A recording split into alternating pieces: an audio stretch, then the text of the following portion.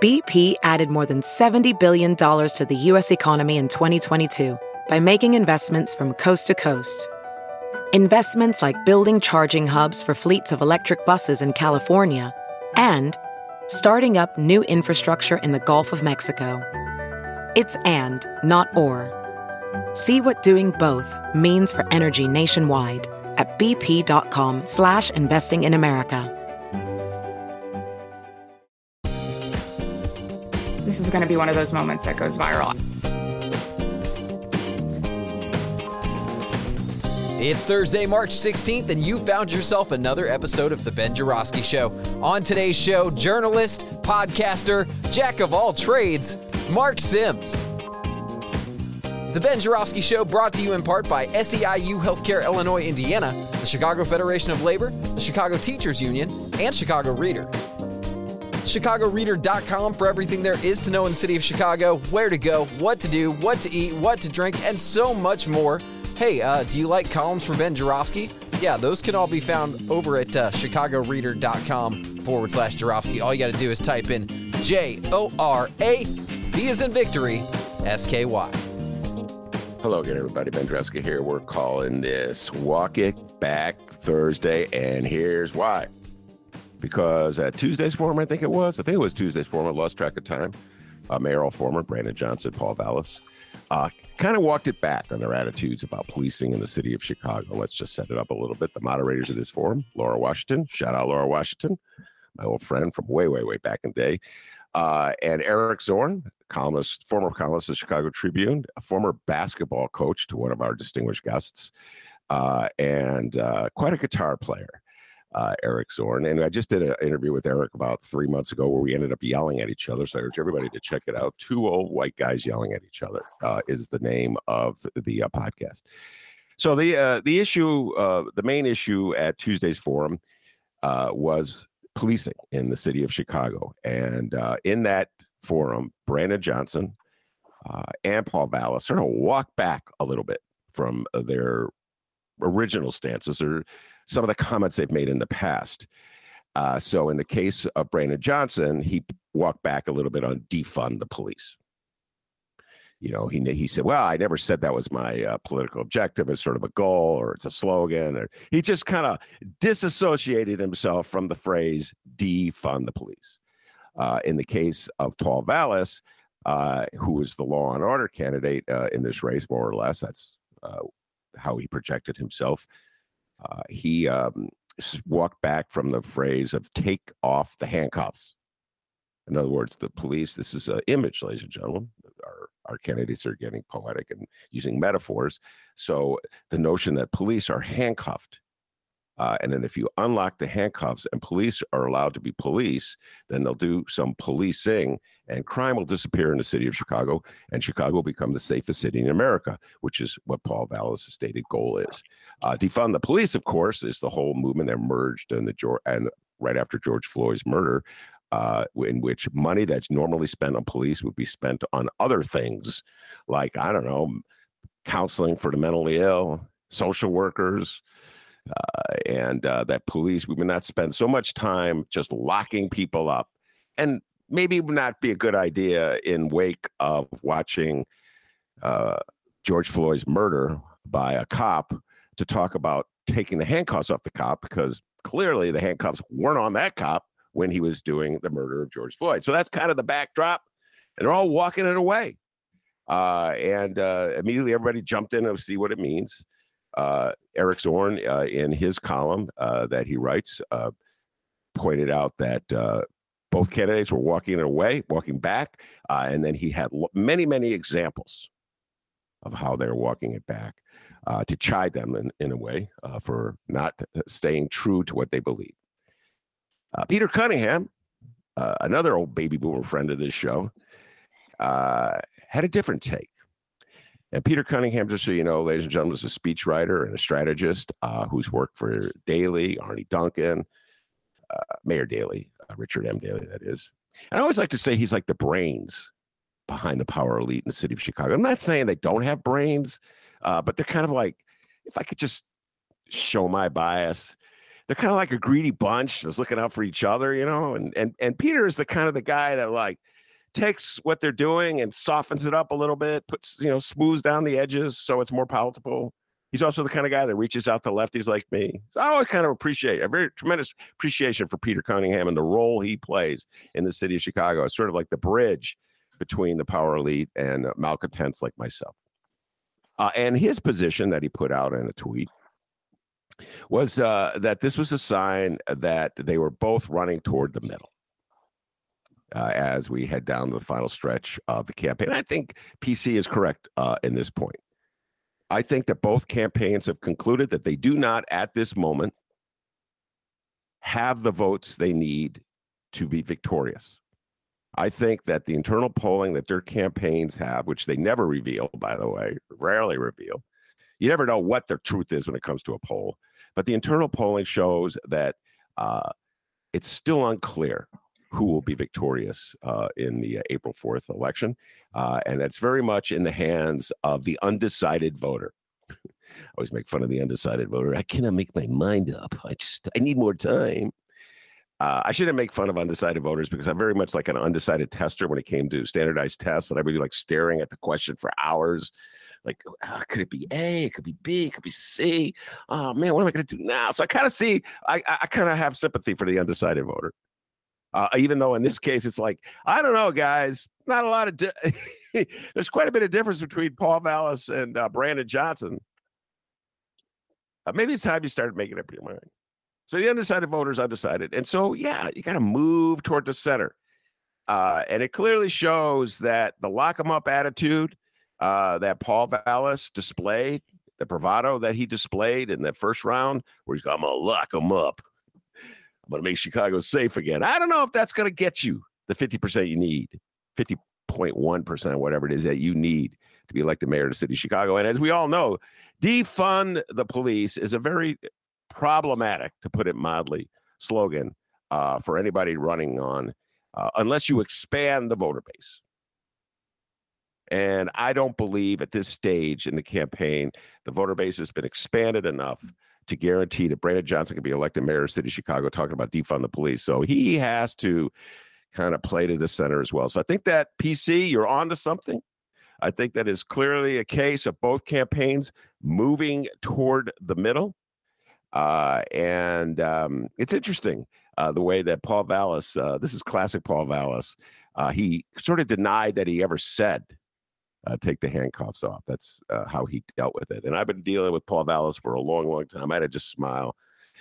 Paul Vallis is the maestro of saying a million different things and then denying he said them.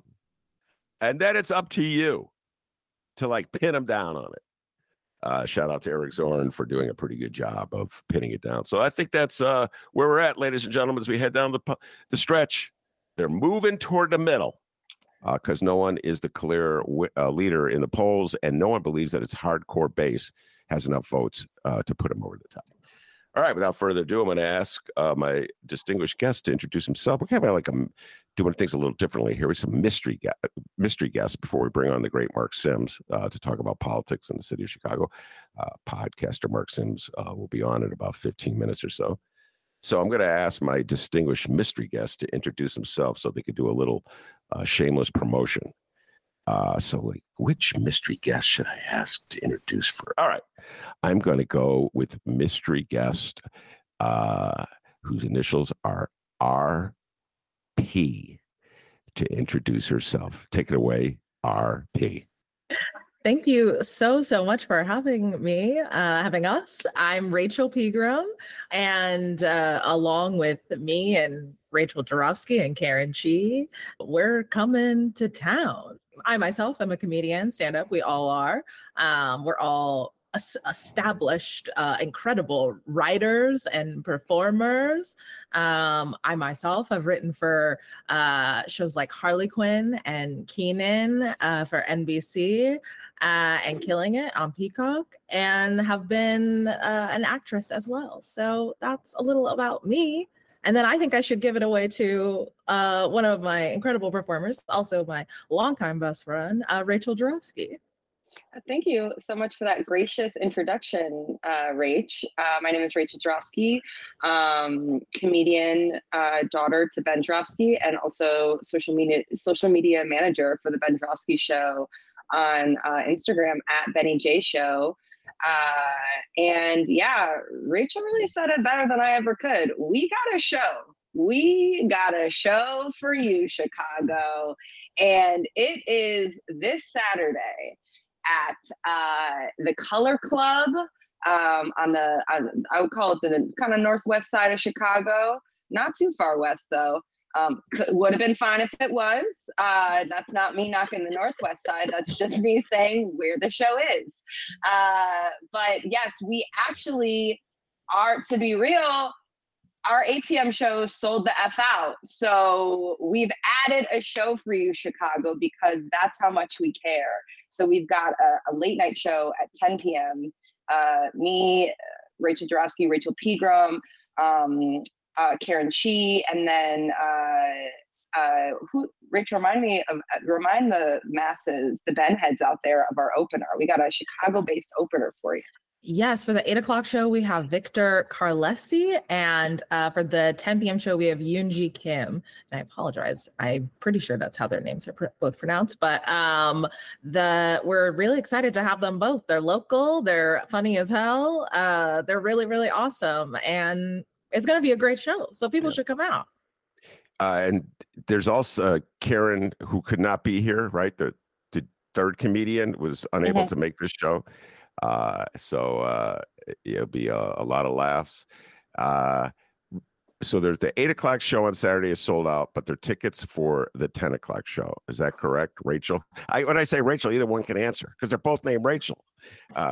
Makes it convenient and easy for baby boomer podcasters. So the 10 o'clock show still has tickets available. Is that correct, Rachel? Yes, that is correct. I mean, what are you supposed to do when you sell out the 8 p.m. other than add a 10 p.m.? You gotta add a 10. What are you gonna do? You're gonna turn people away? No, they should see it. They should see us. And just so people know, traditionally speaking, a late night show, there's about to be some fun, freaky stuff happening. Okay, 10 p.m. show for all my Chi-Town freaks. Okay, Chi-Town freaks, pull up to the 10 p.m. at the Color Club. Rachel, talk to them about the difference between an 8 p.m. and a 10 p.m. real quick, because it's gonna get juicy. Listen, I love an 8 p.m. crowd, okay? And nothing against y'all with your button-up suits and sort of ties and little top hats, okay? I get it. You got your monocle in. I understand. You want to have fun, you're letting loose. But the 10 p.m. jackets off on the floor, stomping around, 10 p.m., we got the burlesque out. You got a nipple or two. Who knows, okay? 10 p.m. is going a little different. So if you move a little differently, if you walk a little wide, you got to come to the 10 p.m. All my wide walkers pull up and free the nip at our 10 p.m. show at the Color Club Chicago. Okay, Color Club Chicago. You might be saying, where in God's green earth is that? I'm going to tell you, it's at 4146 North Elston, Chicago, Illinois, 60618. So pull up or be pulled up on. Just kidding. That's not a threat. We would never, ever hurt you for not coming to our show. you got a nipple or two. That is quite a line. All right. So before we let you go, I need to get you to weigh in. Pretty much every guest this week has been required to weigh in on this bit, this clip that my listeners, several listeners were kind enough to send to me from Twitter. So I'll just do a setup, Rachel's, plural Rachel's, so you understand the context of this clip, and then you get to riff on it. All right. So the host is Brianna Joy Gay. Cannot read my own writing. Who is a lefty? Yes, lefties. She used to be a Bernie Sanders press secretary, so you can see she's very much of the leftist persuasion. Her guest was I hesitate to call her a MAGA person, but she's a right-winger conservative, Bethany Mandel. Randall, who it's got a real strong aversion to the concept of quote unquote woke. Okay. And so Mandel was a guest on the Brianna Joy Gay show, and she kept making references to woke in a disparaging way. which set up this classic moment when Brianna Joy sort of interrupted the interview with a question. Producer Chris, play the clip. Americans consider themselves very liberal, and probably fewer of them consider themselves to be woke. And so, when we talk about traditional, what does that mean to you? Would you mind defining woke? Because it's come up a couple times, and I just want to make sure we're on the same page. So, woke is sort of the idea that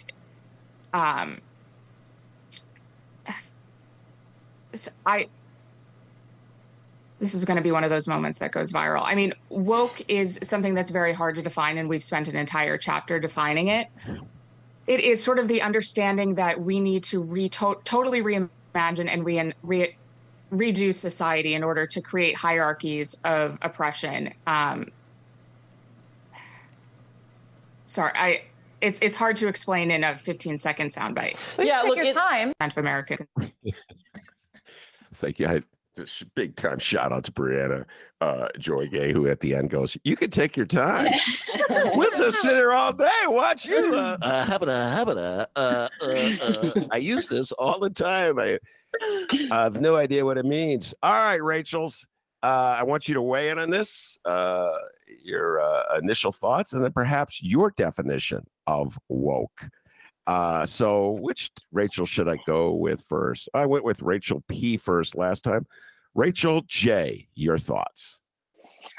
Look, the world really took a turn for the worse when white America became familiar with the word woke.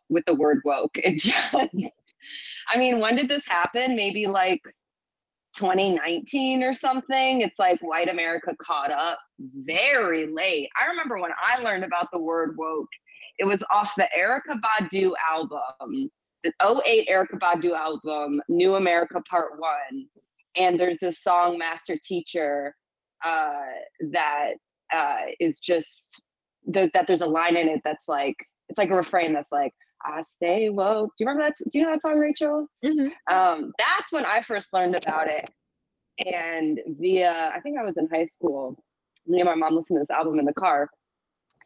And then it was like, okay, 12 years later, now we're talking about this. Now we have like all these like right-wing white Republican pundits like talking about it, or like even moderate Democrats who are like, we need to come to the center of the aisle, like lamenting, quote, woke culture. So yeah, I don't know. It's just become like a, what's that called? A dog whistle for just like calling out racism, I think, or talking about racism at all. I think it's become a dog whistle. I would define like this woman's version of woke as, okay, what was this woman's name, Deb? Which one? Barry Weiss. She wasn't Barry Weiss, but like she might have well been. Mandel. Okay, Barry Weiss Jr., aka Mandel. I would say when she talks about woke, it's like, don't say racism. So it's basically like a dog with, what she's really saying is, let's not talk about race or racism, and let's and like she's defining woke as any attempts to talk about the United States in its authentic, with respect to like the history that it authentically has. That's her. I think that's what she means about when she says woke. It's like, let's not talk about the United States racist colonizing path with the authenticity that it deserves, which I guess still sounds a little bit subjective, but so yeah, I think I feel like how she's referencing it, how I think about woke is, I guess, is the inverse of that, which is just acknowledging the racist history of this country and it's how that manifested in the past and how it's currently manifesting. But honestly, like, I maybe think we should create a law where like white people maybe aren't allowed to say woke. So let's maybe, so AOC, let's go ahead, let's introduce that in the Congress. All right, Rachel P., your thoughts. Yeah, I mean, I agree why people should stop using woke. I think there was a problem when like around that same time in like 2014 when like woke Bay really had a moment. It's like, this is my woke Bay. And I'm like, and I feel like it really cutesified woke when I think like woke is actually a term of action. I feel like it's a term of like being aware, of being present, of like staying, like knowing what's going on around you. Like stay woke is like what it is. Like don't be sleep to what the issues, like stay woke about what's going on. And so I even think it's even broader to me, like that being woke is just like, don't let things pass you by. Don't become complacent, like be aware of what's going on.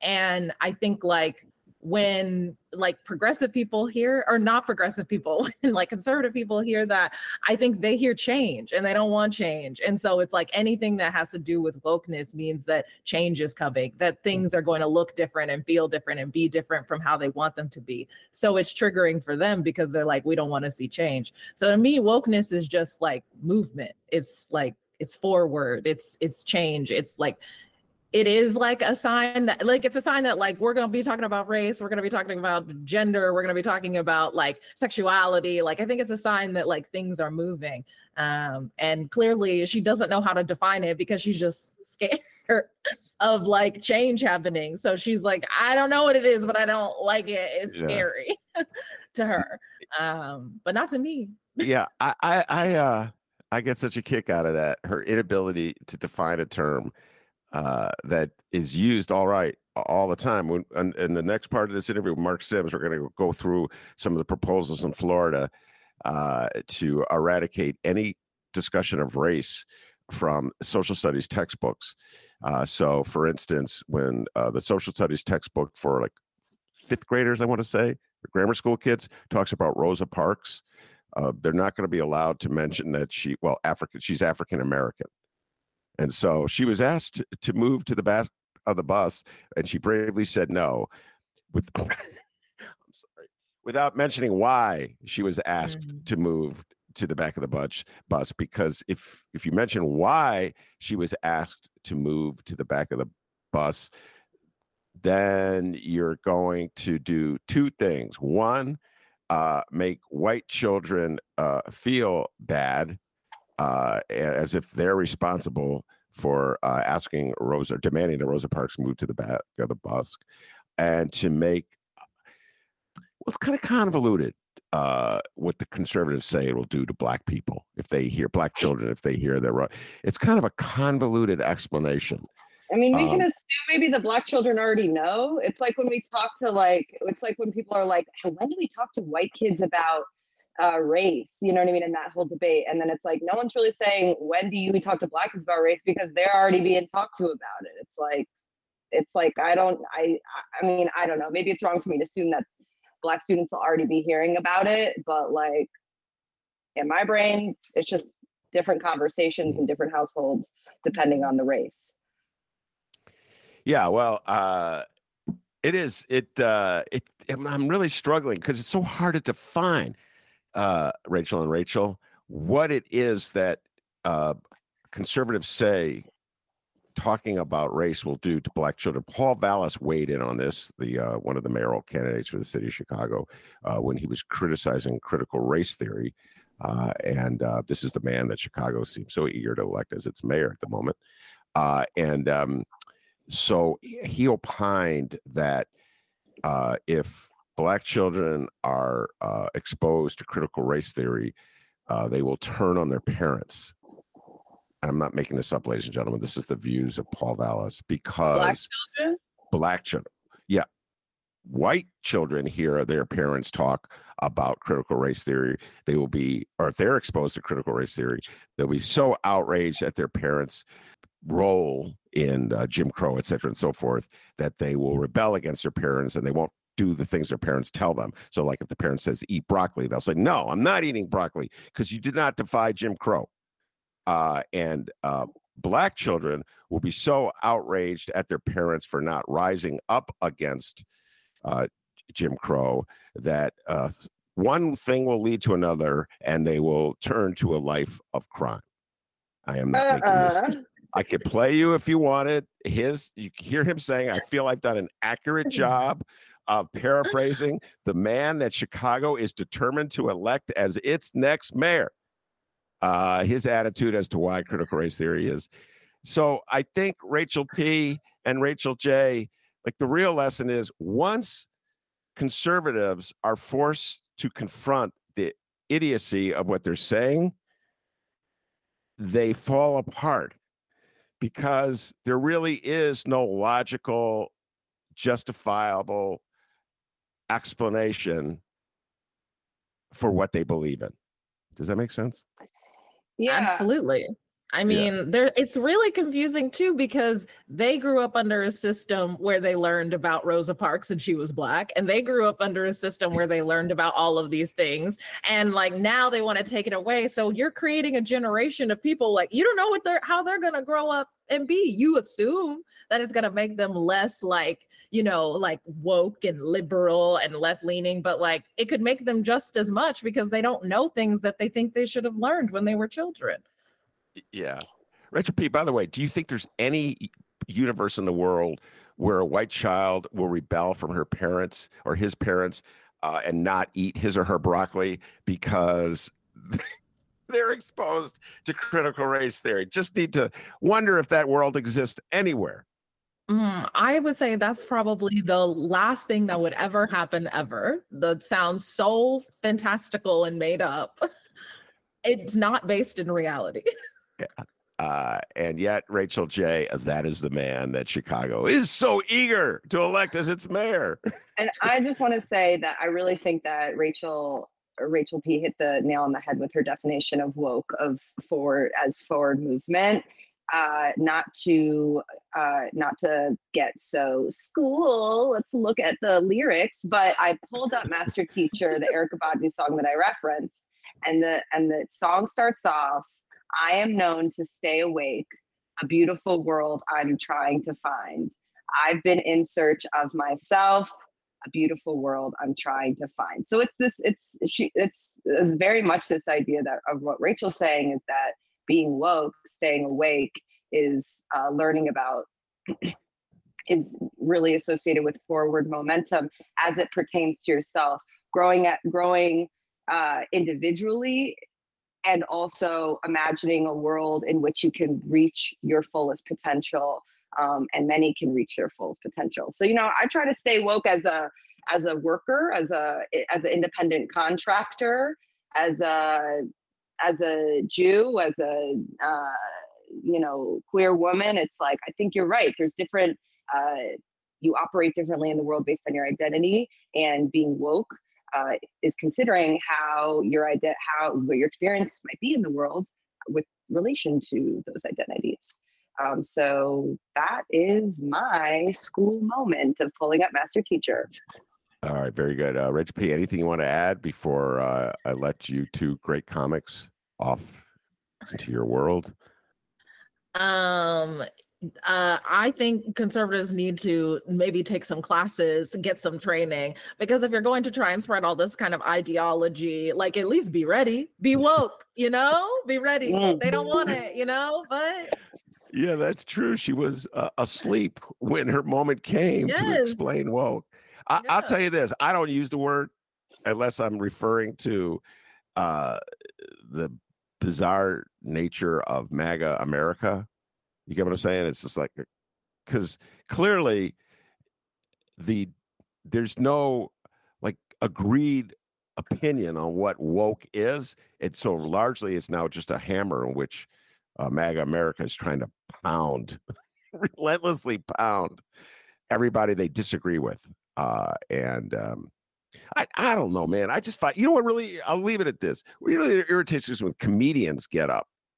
And this, I mean, I shouldn't head down this path because we got to bring on Marc Sims. But when comedians get up and denounce woke America, I'm like, I've heard so many different comics do that, Rachel P. and Rachel J. over the last year or so. You can't say anything anymore. Everybody's getting upset. Oh my God. Oh, for the good old days when I could just insult everybody. I don't know. that's like a whole other road we shouldn't go down because we're running out of time. All right, Rachel P. And Rachel J., thank you so much. See you Saturday. I will be at the 8 o'clock show. So I maybe you got me so enticed with that 10 o'clock show. I may stick around for the 10 o'clock show. And I'll take off my top hat. I think I'll be wearing the top hat for the 8 o'clock show. And I'll stick around for the 10 o'clock show. So thank you very much, Rachel J. and Rachel P. And we're going to take a break. When we come back, Marc Sims will be with us.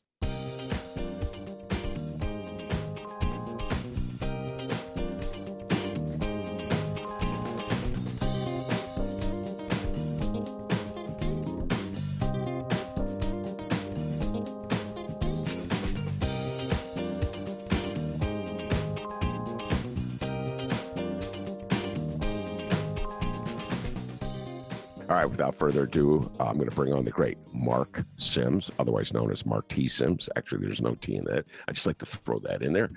Podcaster extraordinaire, as I like to say all the time, way back when, 20 years ago, he had me on his show many, many times. Nobody else would drag out an old lefty, and Marc Sims did. So now he's a guest on my show all the time. Marc Sims, welcome back, Cotter. Ben, when you going to be a guest on my little scrawny podcast? I've been a guest so many times. No, but I haven't did a show like a month, man. I have two shows. One of the other shows I did one today with your buddy. Yes, the great Mick Dumke. Mick Dumke. I had to pay him to do the show. I mean, is that's what you want me to slip you $50 to do the show? Pay $50. You paid him $50 last time. You only gave me $25. No. I wish I could pay my guests. That'd be pretty cool. So, all right. I called Marc yesterday. We did the show yesterday on the phone. We were both fired up on many levels. We were talking about local Chicago politics. And as we head down the final stretch, Brandon Johnson versus Paul Vallas. And Jamal Green yesterday, I think it was yesterday, I've lost track of time, Mark. Jamal Green endorsed Paul Vallas, and Jamal, of course, rose to prominence really broke through, I think, in terms of citywide prominence in the days after the release of the Laquan McDonald video, when it became apparent that Rahm Emanuel was covering up evidence of a murder. And the city was outraged. There were protests. Jamal Green led some of those protests outside of Rahm Emanuel's house. He used that position of prominence to run for mayor in 2019. And then he ran again this time. I think he got 2% of the vote, Mark, something like that, I think. I want to say about 2%, something like that. And then he endorsed Paul Vallas for mayor of the city of Chicago. I think that most people would have been caught off guard by that. I mean, if you're a political junkie like you and me, Mark, maybe we're not caught off guard, but I think most Chicagoans would be caught off guard. They would just assume that a person who rose to public prominence denouncing the concealment of evidence of murder by police would not be part of the same group endorsing Paul Vallas that includes Anita Alvarez, Gary Big Mac McCarthy, and the Fraternal Order of Police. That would, I would think that would be the reaction of most Chicago voters who are not utterly obsessed with Chicago politics. Do you see it that way, young man, or how do you view it? Well, thanks for having me on your fine broadcast, Mr. Jarofsky. Most people don't give a damn about this election. You know, I think, what is it, about 30%? Yeah. If we lucky, 35% will come out. Yeah. People, they got the Netflix, they got the Tubies or whatever. It's all so much content. Yeah. There was when Chris, I'm looking at this picture of Chris. He looks very young in this picture, extremely young. Yeah. And so when we hear about old folks talk about there was 2, 5, 7, and 9, and 32. There was only 3 news channels. And this was before we had cable. Yeah. You know, it wasn't that long ago, but it was a time that you didn't have all this media. So people are distracted. They don't give a damn about, although that was a great picture of Jamal Green and Paul Vallas. And Paul Vallis had to, if you haven't seen this picture, people, go get it. Go find it. Paul Vallis is eating this big old piece of chicken, Harold's chicken, which is absolutely delicious. And Paul Vallis was tearing up this chicken. He was eating it. I was like, damn, Paul Vallis, save me some damn chicken, man. Don't eat it all. He was tearing it up, man. And I was like, damn, man. So I posted the picture. I sent it to your email, and I posted it on social media, and I said, Jamal Green eating fried chicken with Paul Vallis and showing the picture. This is how you get the African-American vote. Stop it. Fried chicken. First of all, I'm not sure. Fried chicken. Wait, yeah. I'm going to look at the picture. Hold on. Let me look at that. No, but the picture's good. But what I'm saying, though, is that I don't blame Jamal Green. I mean, you know me for a few while. I've always had weird jobs, and I quit jobs, and people don't like me, and I don't like them. And so I understand he's trying to get a damn job. I mean, if I had any, Paul Vallis was on my podcast. I'm on my TV show. I'm sorry, my old TV show, Ben Joravsky. It had to be maybe 22 years ago. I think it may have been 2001. It's so long I can't really remember. He did my live show. Oh man, that picture's. People can't see this picture. He's digging in on his piece. That picture is, you got to see Paul Vallis tearing his chicken up. And so the point is that he came on the show 20-something years ago by himself. I don't remember the damn show. It was a live show. But the point is that he did my podcast twice. And people got mad at me for having Paul Vallis on. I'm begging people to do my, see, I'm not Ben Joravsky, senior writer for the Chicago Reader for over damn near 40 years. Institution in Chicago. I'm a freaking nobody, so I was happy to get Paul Vallis on. And so people took issue with me, and they were, why are you talking to Paul Vallis? And but it was a good show. He did two of my podcasts. Yeah. Now I did ask Brandon Johnson, and Brandon Johnson had his TV radio show on your old radio station. Remember the old radio station you used to work at? Yeah, well, I can't remember. No, you had a great show, but you're not mainstream. Yeah, what was the whole thing? What was it called? Primetime Players? What's that whole thing? Not ready for primetime players, right? Yeah, that's SNL, right? Yeah, that's me. Yeah, not ready for primetime SNL. Yeah, that's me. So I mean, you were too liberal for the liberal station. Yeah. And so you had a kick-ass show, man. And so the point I'm saying is that I tried to get W whatever it was. So I tried to get Brandon Johnson on the show. We fire Ben. That's we fired Ben. Yeah, he fired your ass real good. and so so I try to get him on the show, and I send Facebook messages and stuff to people, and so it may have been his people, or either Brandon Johnson people said, "Cool, I'll do the show. Send me an email," and I sent the email, and didn't get a response, which is cool. I got 5 listeners. I got 5 people listening. I get it, but I did have Paul on. I also had Arnie Duncan on. You know that backstory, because there's a backstory to all this stuff, people. There's always backstories. And so, because they were probably thinking about running for mayor, and they did the show for their own. Everybody has a freaking agenda. I have an agenda. I think Chris, hopefully you got an agenda, Chris, and Ben over here. And I'm looking at Hollywood Squares and his little video thing. And so Ben has an agenda. Yeah. But Brandon didn't do the show, and I'm not mad at Brandon for not doing the show. But I on Facebook, I told people let me show you this old now podcast episode. The podcast is called Just a Few Questions, people at home. Just a Few Questions. Paul Vallis, Just a Few Questions. It'll pop right up. And so the point is that I'm just showing the people on social media how I'm not mad at Brandon Johnson. There's probably a backstory to it that I don't know why he didn't do the show, but it shows why African Americans have so many issues, because we're a funny people. Like I said, Paul and Arnie Duncan thought it was maybe thinking about running for mayor 2 years ago. They came on my little sorry ass podcast, but Brandon didn't. And I think, and I'm just guessing, I have a lot of Black self-hatred. I get it. A lot of African-American self-hatred. And I admit it. I know I got issues. And he probably did a show. That Negro ain't worth my time.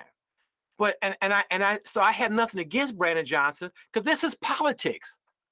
Right now, I'm going to vote for Brandon Johnson. Now, I'll stop talking and I'll tell you about one. I may change my mind and vote for Paul Vallis. We'll see what happens. I doubt that.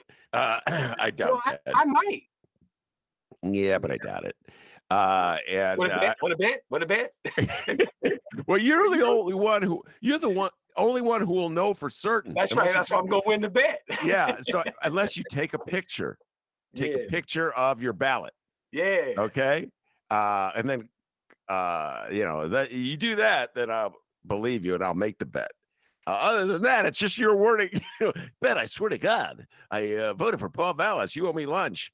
But see, I'm a kid because Paul Vallis did my TV show and my podcast. So I do like Paul Vallis on one level because he did my show. All right, let me put it Johnson this way. But I think, you know what I'm saying? Go ahead. It's politics.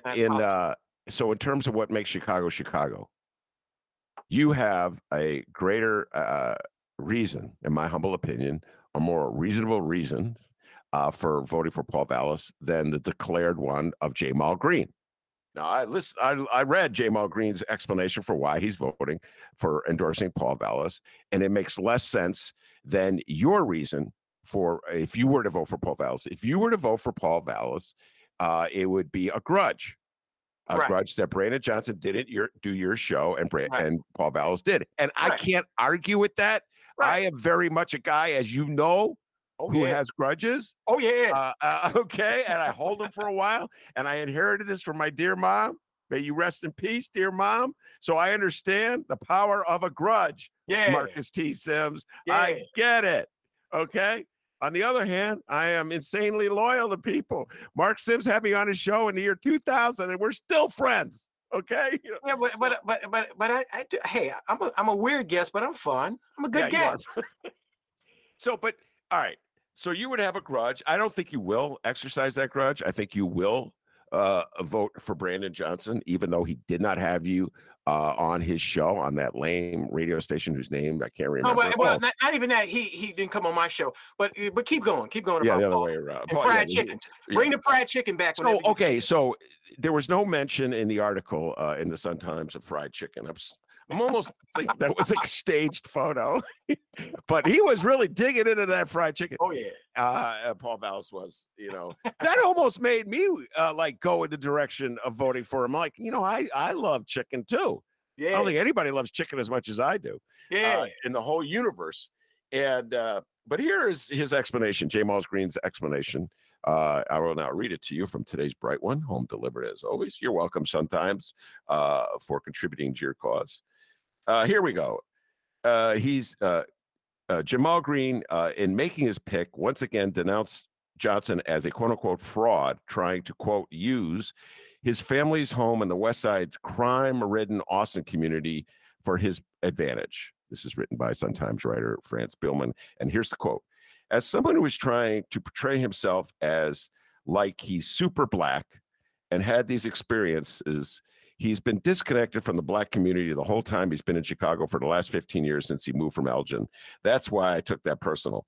As somebody who is actually from the community, who is experiencing these problems, who is dealing with gun violence and at-risk youth, it's personal to me when people use that suffering and pain and disinvestment for their own use when they really haven't experienced it and they really haven't fought to make it better. First of all, I don't think that's fair at all to Brandon Johnson. Brandon Johnson has spent the last 20 years of his life on the front lines in the fight against inequities. And as for the issue of where he chooses to live and how he mentions it, I'd love to get your thoughts on this, Mark. Mark comes on this show all the time. One of his favorite themes when Mark Sims comes on this show is to talk about how disconnected Northsiders are from the realities what's going on in high crime areas. And it's a compelling theme. And I like my listeners to hear it, think about it. Mark teases me because I go for walks. He goes, I can't do that in my neighborhood because I'll get shot at. I come right back and go, well, come on, walk with me.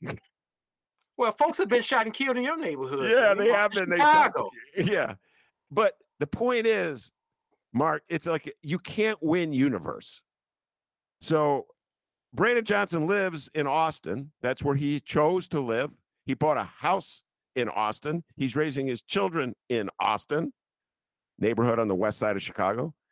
And somehow or other, that is considered fraudulent in the mind of Jamal Green. I don't know why. I listen. This is even harder to connect than the whole issue of wokeness that we just talked about before. I do not understand, Mark, why it's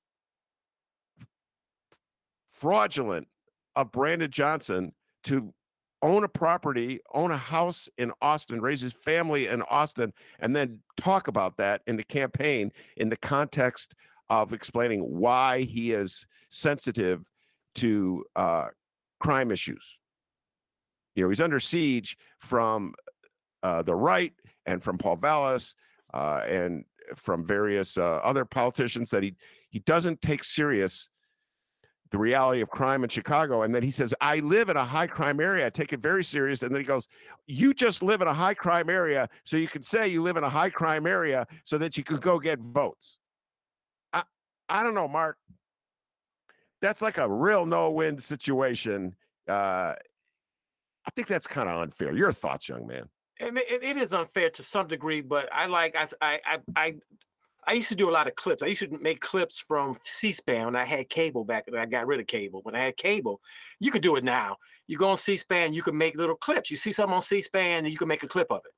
I made this great clip of what's his name?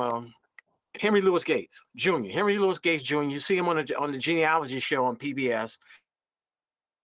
I'm paraphrasing. African Americans, if you will, black people have been arguing about who's black and how to be black ever since we got here.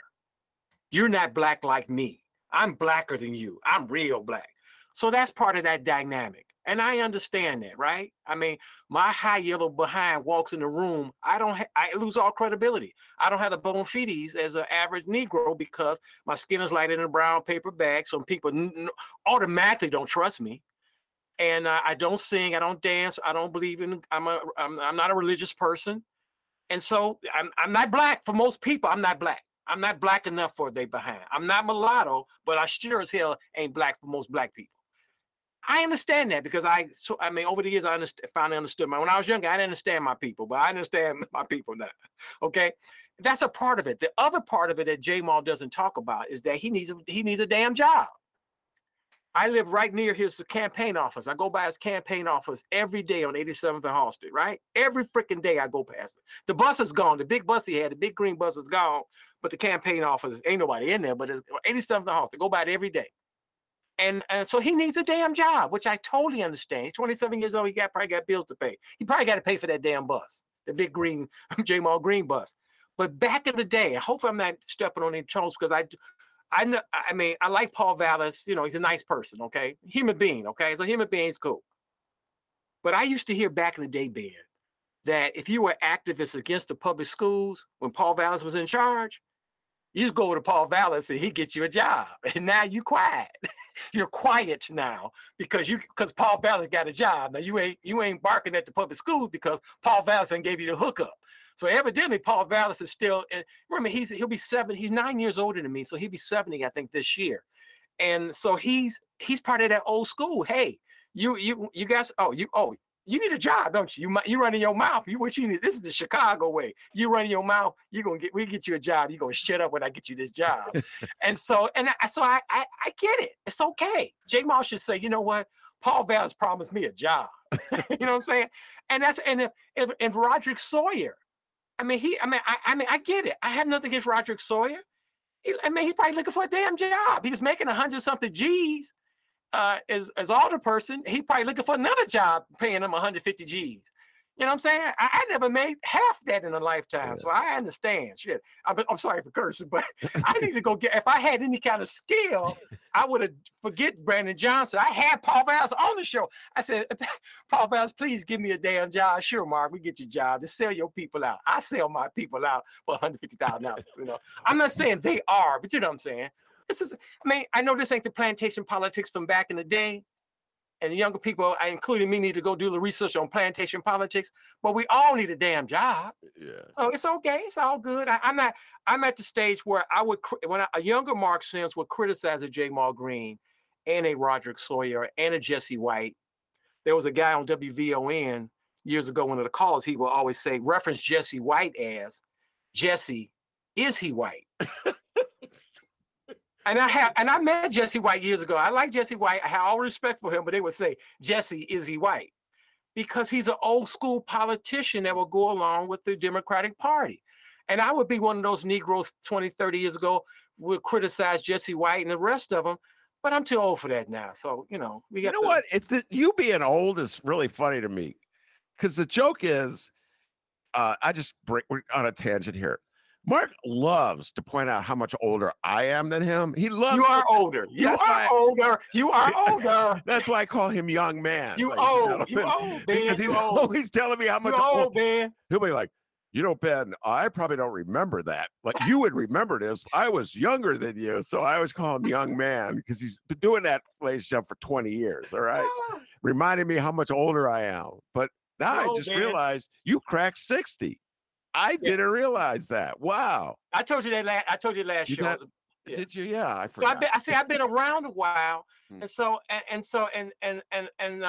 I'm not an expert. I'm not a scholar, but I've been in Chicago all my freaking life. So I don't remember all the stuff, but we do have the damn computers now. So if I want to look up plantation politics, I want to look up something back in the past, and you always learn something new about Chicago, and that's why and don't get me started. I mean, well, let me just all right. start. So I can't remember. It's the last time Mark was on the show or the time before. I can't remember. It's all coming together. But he went on a riff about the fact that I could do this from memory now. There were 9 candidates in the race, the first round, before we whittled it down to Vallis and Brandon Johnson. And there were 1 Hispanic, 1 white man, and 7 black men. 7 black candidates. 1 was a woman. And he went on a whole riff, which I urge everybody to listen to.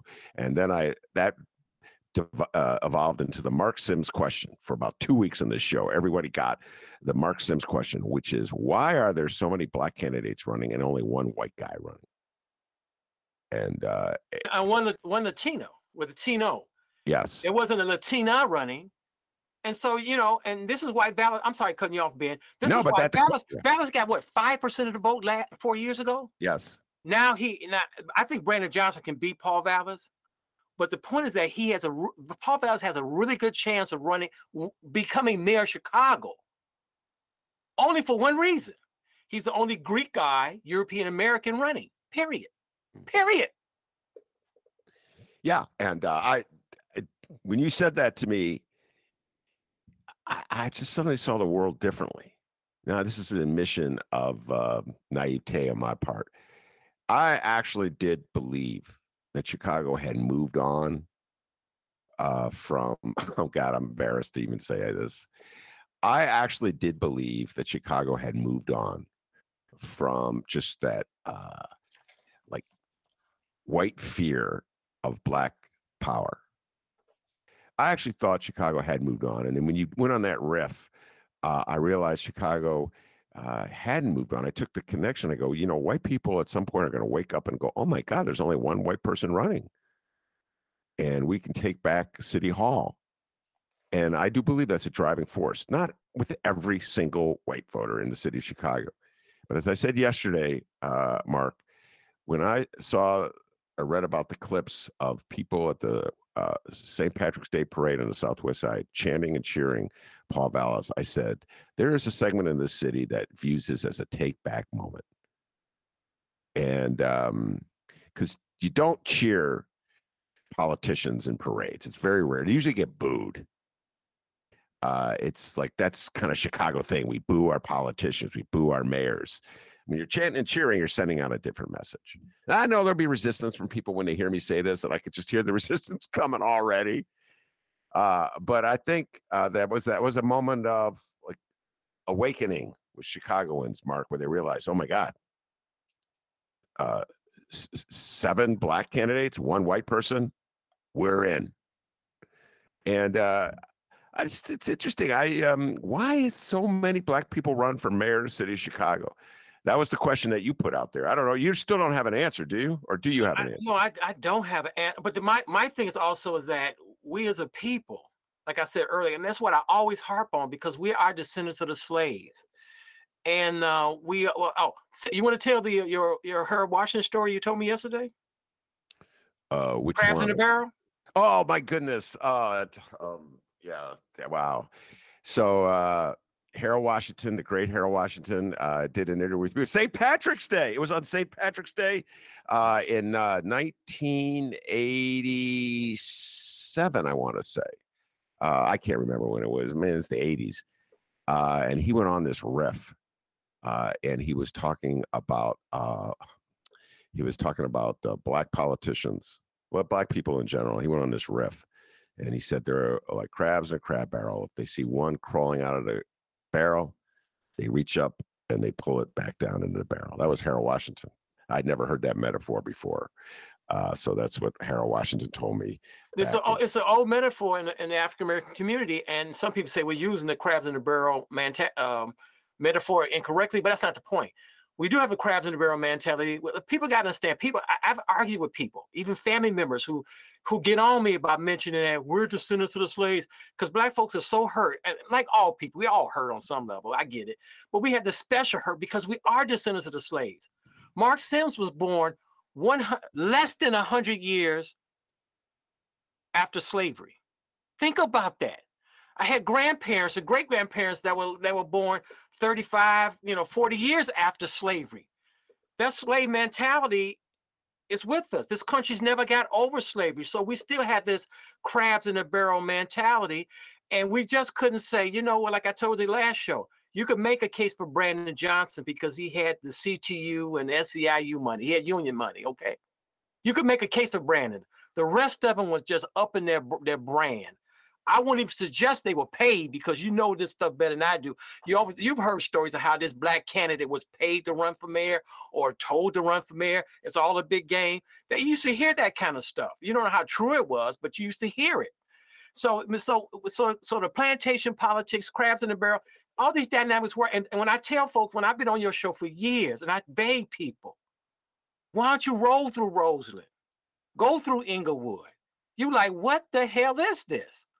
Part of that, the disintegration of the black neighborhoods of Chicago is partly racism and partly our slave mentality. Because let me go, it's kind of weird here. I was talking about my neighborhood with Ben. A man was shot. I can, if I wanted to, I'm lazy and I'm scared too. If I wanted to, I could walk to the Walmart on 83rd and with a Stewart, Holland Drive, 83rd Street, right? Mm-hmm. I can walk to the freaking Walmart. Man was shot. A 51-year-old man was shot. Yes, it probably was an isolated incident. Now, you know about this South Asian. I used to say Indian. I think Romano Hussein got me to start saying South Asian instead of Indian, right? Indian dude from IIT. I get a mix of IIT, ITT, whatever. The school Institute of Technology down on 35th Street, right? So he was going to get like a router. He came from 35th Street, whatever, a student from the Institute on 35th Street. He came to get a router, looking for the Walmart on 83rd at night. I just said, dude, he was 22 years old. I said, dude, you don't go to Walmart at night. You don't go there, man. You on your own. He was walking there and got killed by like a 16-year-old. This is Chicago. And let me say a little soundbite. Here's the money soundbite. Chicago's had a Negro problem for over 100 years. And Paul Vallis may end that problem, that Negro problem, in about 4. That is Mark Sims speaking, not Ben Jarofsky, just to make that clear. That is Mark Sims, M-A-R-C, Sims. Okay, yeah, C, not K. Because I'm saying, because we need somebody to end this crime. And how are you going to end the crime? One way to end the crime is to move poor black people out of Chicago.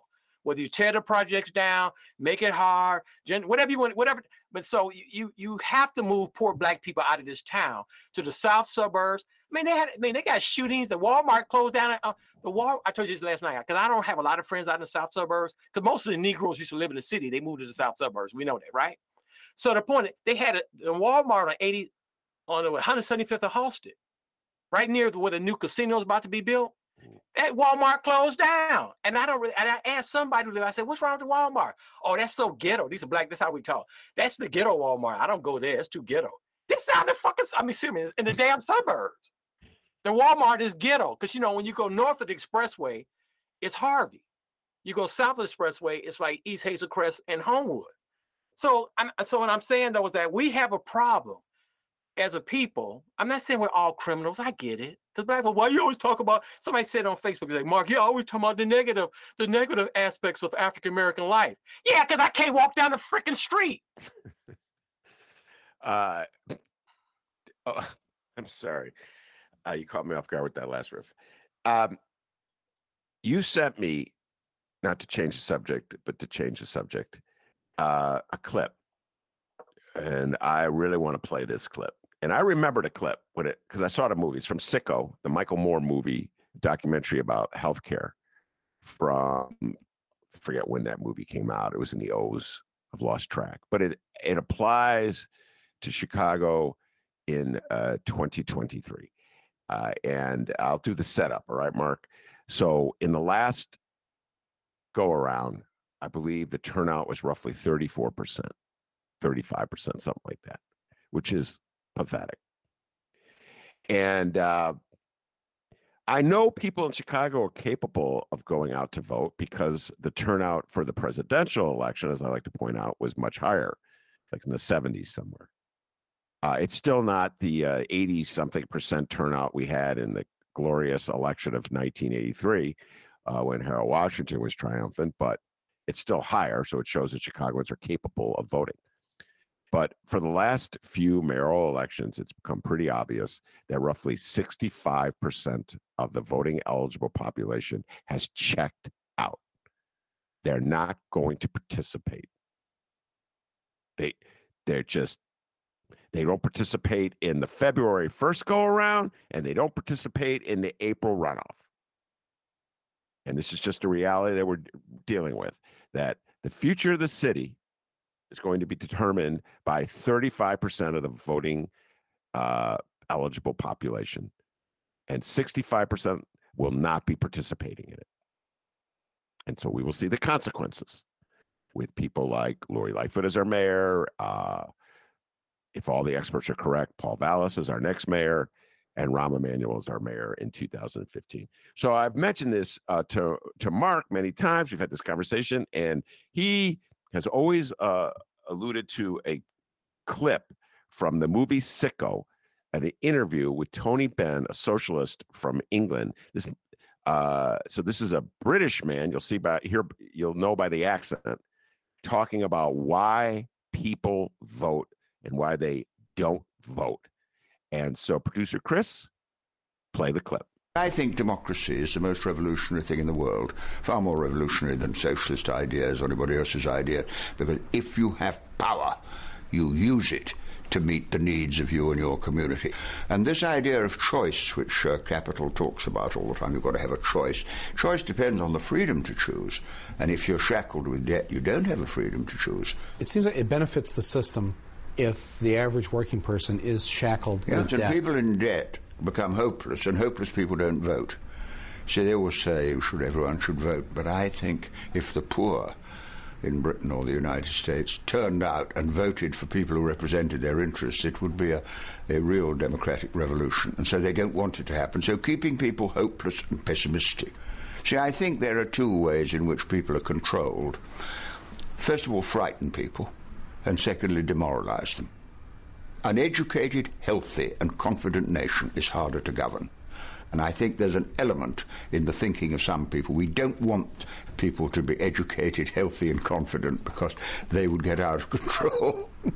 The top 1% of the world's population own 80% of the world's wealth. It's incredible that people put up with it, but they're poor, they're demoralized, they're frightened, and therefore they think perhaps the safest thing to do is take orders and hope for the best.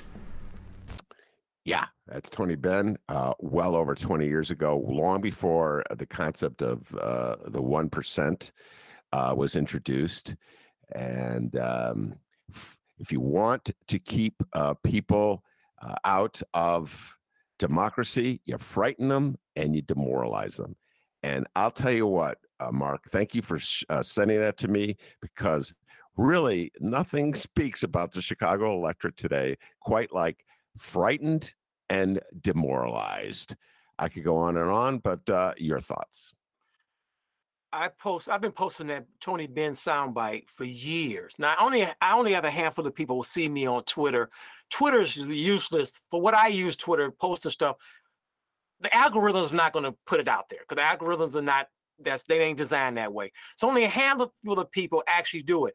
Even the Brandon Johnson, I see more Brandon Johnson supporters on Twitter than I do Facebook. And these are liberals, what they call progressives or something. And I post it all the time. And I'm trying to tell them, if you want Brandon to win, you got to get the poor, the demoralized, the hopeless people to vote. They don't get it because some of these people don't live in these neighborhoods. Now, Brandon Johnson could win. If you love Brandon Johnson, you got this. And I was talking to someone, I talk to people, right? And in Chicago, we make it easy. You can vote by mail. You can never leave your house and vote. You can vote early. You can vote. You don't have to vote at the local school down the street anymore. They've taken away all excuses not to vote. And the people like, hey, I don't know no Brandon Johnson. I don't even remember when Paul Vallis was running the schools. In fact, I wasn't even born when he was running the schools. I don't give a damn.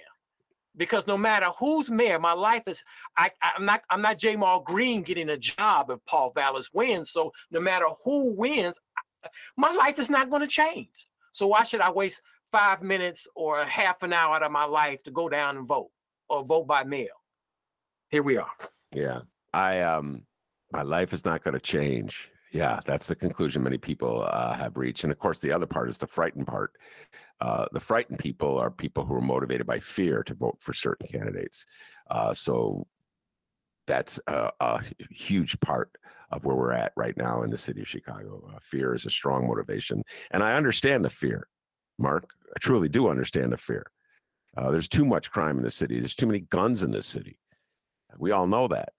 And so I understand. No, I tell you a quick story. I won't tell you the long version. I'll tell you the short version. Last year it was about 7:30 at night. This is the short version of the story. It was 7:30 at night, 95th and Jeffrey. And this is a part of town, depending on where you live, you don't even know this part of town exists, okay? It's only minutes from Indiana, so far south, right? So 95th and Jeffrey, and the guys, the young men, whatever, they started shooting. And Ben, I've seen shootings before. I've seen people get shot. This time, the gun was so loud. There was like 15, 20 shots. And for a second, Ben, I thought, this is how my life is going to end. It's going to end. I'm going to get hit. Because cars got hit, bullets were flying. And for half a second, I was scared. I was really freaking scared. And so it was right in front of my damn face. So you imagine you're in Lincoln Park or whatever, and Logan Square, and you're like, no, this is unacceptable. But this stuff been going on out here in the hood for years. And so now you're scared. Now you got him for Paul Vallis. But the point is that all the criminals, probably most of the criminals in Chicago has probably gone through the Chicago public schools. We don't have a system in this country. We don't have a social safety net to say, and I wish Brandon Johnson would say this, because this is a 5, 10, 20-year process. You can see results in about 5, but it's a 10, it takes time, where no one leaves the public schools or drop out and they're going to go into a life of crime. I know that's magical thinking, that's utopia, that's Pollyannish, but that's the whole goal. See, I've gone through the public schools. My children gone through the public schools. Your children went to the public schools. Not on the South Side, though, but your children go to the public schools. And I'm telling you, the point is that, the point is that you can stop the crime. You really can, but we don't have a system that allows it. And I wish Brandon Johnson said, we're going to change the system. We're not going to have it. We're not going to let the young man or young lady, whoever it is, we're going to let them, just go through the system and just I'm going to be a criminal. No, we're going to take those options away from you. We're going to stop it. Utopia is the goal. And let's talk about it. Let's move forward. Utopia is the goal. I would never think of utopia at any moment in my life associated with the city of Chicago, but that is, I guess, the goal. The school that Mark Sims went to, Fenger High, is very proud of that. But I always say I went to Ryder Elementary School from 87th to Halsted, 67 to 76. 67 and 76. And that's when they did me in. Okay, the public school. It's the system. The system is not it's designed to have somebody sweep the floors, to drive the bus, to be there. There's nothing wrong with that. The system is designed, and I'm saying with all the AI is coming out, and the world is changing. It's always constantly changing. The way you do public schools should change. The outcomes should change. Things should change. Now, I'm not a nut to say if you equally fund the education, you're gonna get equal outcomes. The world don't work that way, okay? Because those first 5 to 7 years of that child's life is the most important. I mean, because after that first 5 or 7, the public schools and everybody else is just rearranging the deck chairs on the Titanic. All right. I will let Mark have the last word on the public schools of Chicago. This is a debate that's been going on between the two of us since approximately 2001. Wow. Let's just think about that for a moment. And don't get me started about the teachers union too. That's oh my God. You love the teachers union. Let me go off on that. I'm not today. Next year I'll go off on the teachers union. Next show, not next year. Next show. You're gonna be back before the year's on. Okay. Yeah. Marc Sims, guest on the Ben Joravsky Show about once a month. And so the next time you come on the show, the election will be over. That's, I think, if the calendar is correct. So we'll leave with your prediction. All guests must make a prediction on the Ben Joravsky Show. I can't remember what your last prediction was. That's the problem with me and my predictions. No, I told you that we agreed Vallis was going to get in. Well, we didn't know who was going to. But we pretty much say that Lori's probably wasn't going to get in, and she didn't. Yeah. And the point is that, and for a lot of good reasons, we can talk about that forever. I think logically, Vallis should win. But Chicago has it's like income inequalities in Chicago is like most of the country. You have a lot of poor and working class people in Chicago. They should come out and vote for Brandon Johnson. Brandon wins. So I think on one level, Brandon should win.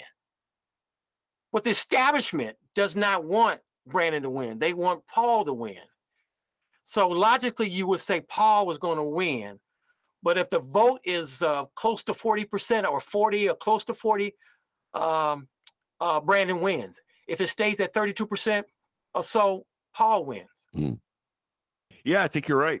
I think you're right on with your spot on with your analysis. And again, I'll repeat what I've said all week before we close. Whenever I talk to somebody who is a journalist, working journalist in the city of Chicago, or whenever I talk to someone who's not a journalist but is just sort of like centers at the center, I come away absolutely convinced that Paul Vallis will be victorious. And whenever I talk to a lefty, I'm like, wow, Brandon has a chance. Because I got to tell you this, Mark, unless they're fooling me, you know what I mean? Lefties really believe that Brandon will win. The polls I see are interesting because, I'll close where I began. You didn't hear my opening riff, but I'll close where I began. I believe, based on their remarks in that last forum that Eric Zorn and Laura Washington moderated when they talk about public safety, the way Brandon Johnson moved away from defund and the way Paul Vallis moved away from lock them up, take off the handcuffs, their attitude toward policing, that their internal polls show that neither of them has the election in the bag, and that they have to move to win over undecided voters to get that vote. That's the Peter Cunningham analysis, and I believe PC is correct. And I do believe that it's a wide open. It's right now. It's neither camp is certain of victory, and it's that undecided vote. It's going to sway things, or maybe it's the vote that they know what they're going to do, but they won't admit it. That's that old game. You know what I'm saying, Mark? So very much, I make no predictions, because what's the good of making a prediction on a Thursday if I wake up Friday, Mark? I have a different worldview, different prediction on Friday. So I'll just let Mark's prediction stand. All right, Mark, tell folks about your podcast, where they can, with the name of it and your latest guest. Go. Just type in Just a Few Questions. Marc Sims, Chicago. Mark with a C and Sims with one M. Just a Few Questions. And you want to know, the other podcast is 400 plus, meaning that African Americans have been here for 400 years. So I talk the same issues, but from a slightly more African American perspective. which is not that different than I do on the show, but it's like TTW has Black voices, Latino voices, and the regular, it's the same damn show, but you do have to talk about Black issues because most Black people, like Monroe Adamson says, they want to hear Black issues. They really do. And here's a little caveat. When I listen to your show, I get the impression most of your liberal friends live north of Madison Avenue. Okay? So they see the world differently. Okay? And I'm out here in the hood and I'm like, ain't nobody, I mean, they could come out to vote, but ain't nobody, this is not Harold Washington. I know history does not repeat itself. It rhymes. Mark Twain, I get it. But I don't remember people were alive in 1983. If this town was on fire, this town was it had so much, it was crackling with energy. It ain't crackling with energy now. It's a different town. Brandon could win and Paul Vallis could win, but I don't see the energy on the South Side for Brandon. Because I think of younger people, especially post-civil rights generations, if you will, they're like, huh? I don't care if the Black man mayor. We've had a Black president. What did that get us? You know what I'm saying? So we'll see. We will see. Yeah, it's definitely a different time than 1983. By the way, if you go listen to his podcast, if you're going to listen to one, in my humble opinion, I would urge the Aaron Freeman one, which is Aaron Freeman, a comedian. It's very funny on many levels. And it's vintage Mark Sims. Let's just going to say that. Vintage Aaron Freeman, but vintage Mark Sims in that interview. So if you're going to listen to just one, in my humble opinion, listen to the Aaron Freeman one. All right, very good. Thank you very much, Mark Sims. Always a pleasure talking to you. And also want to thank producer Chris for doing an outstanding job. Always, always, always give yourself a raise. Take it out of petty cash. See you tomorrow, everybody. Don't forget, you can catch previous Ben Joravsky shows, download Benny J bonus interviews, and get more great content from The Ben Joravsky Show at chicagoreader.com. And find more from Benjamin all over the internet on your favorite streaming and podcasting platforms.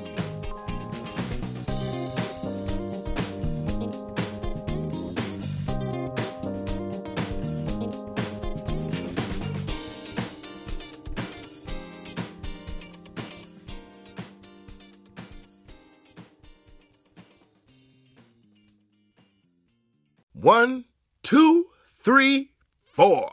Those are numbers. But you already knew that. If you want to know what number you're going to pay each month for your car, use Kelley Blue Book My Wallet on Auto Trader. They're really good at numbers. Auto Trader.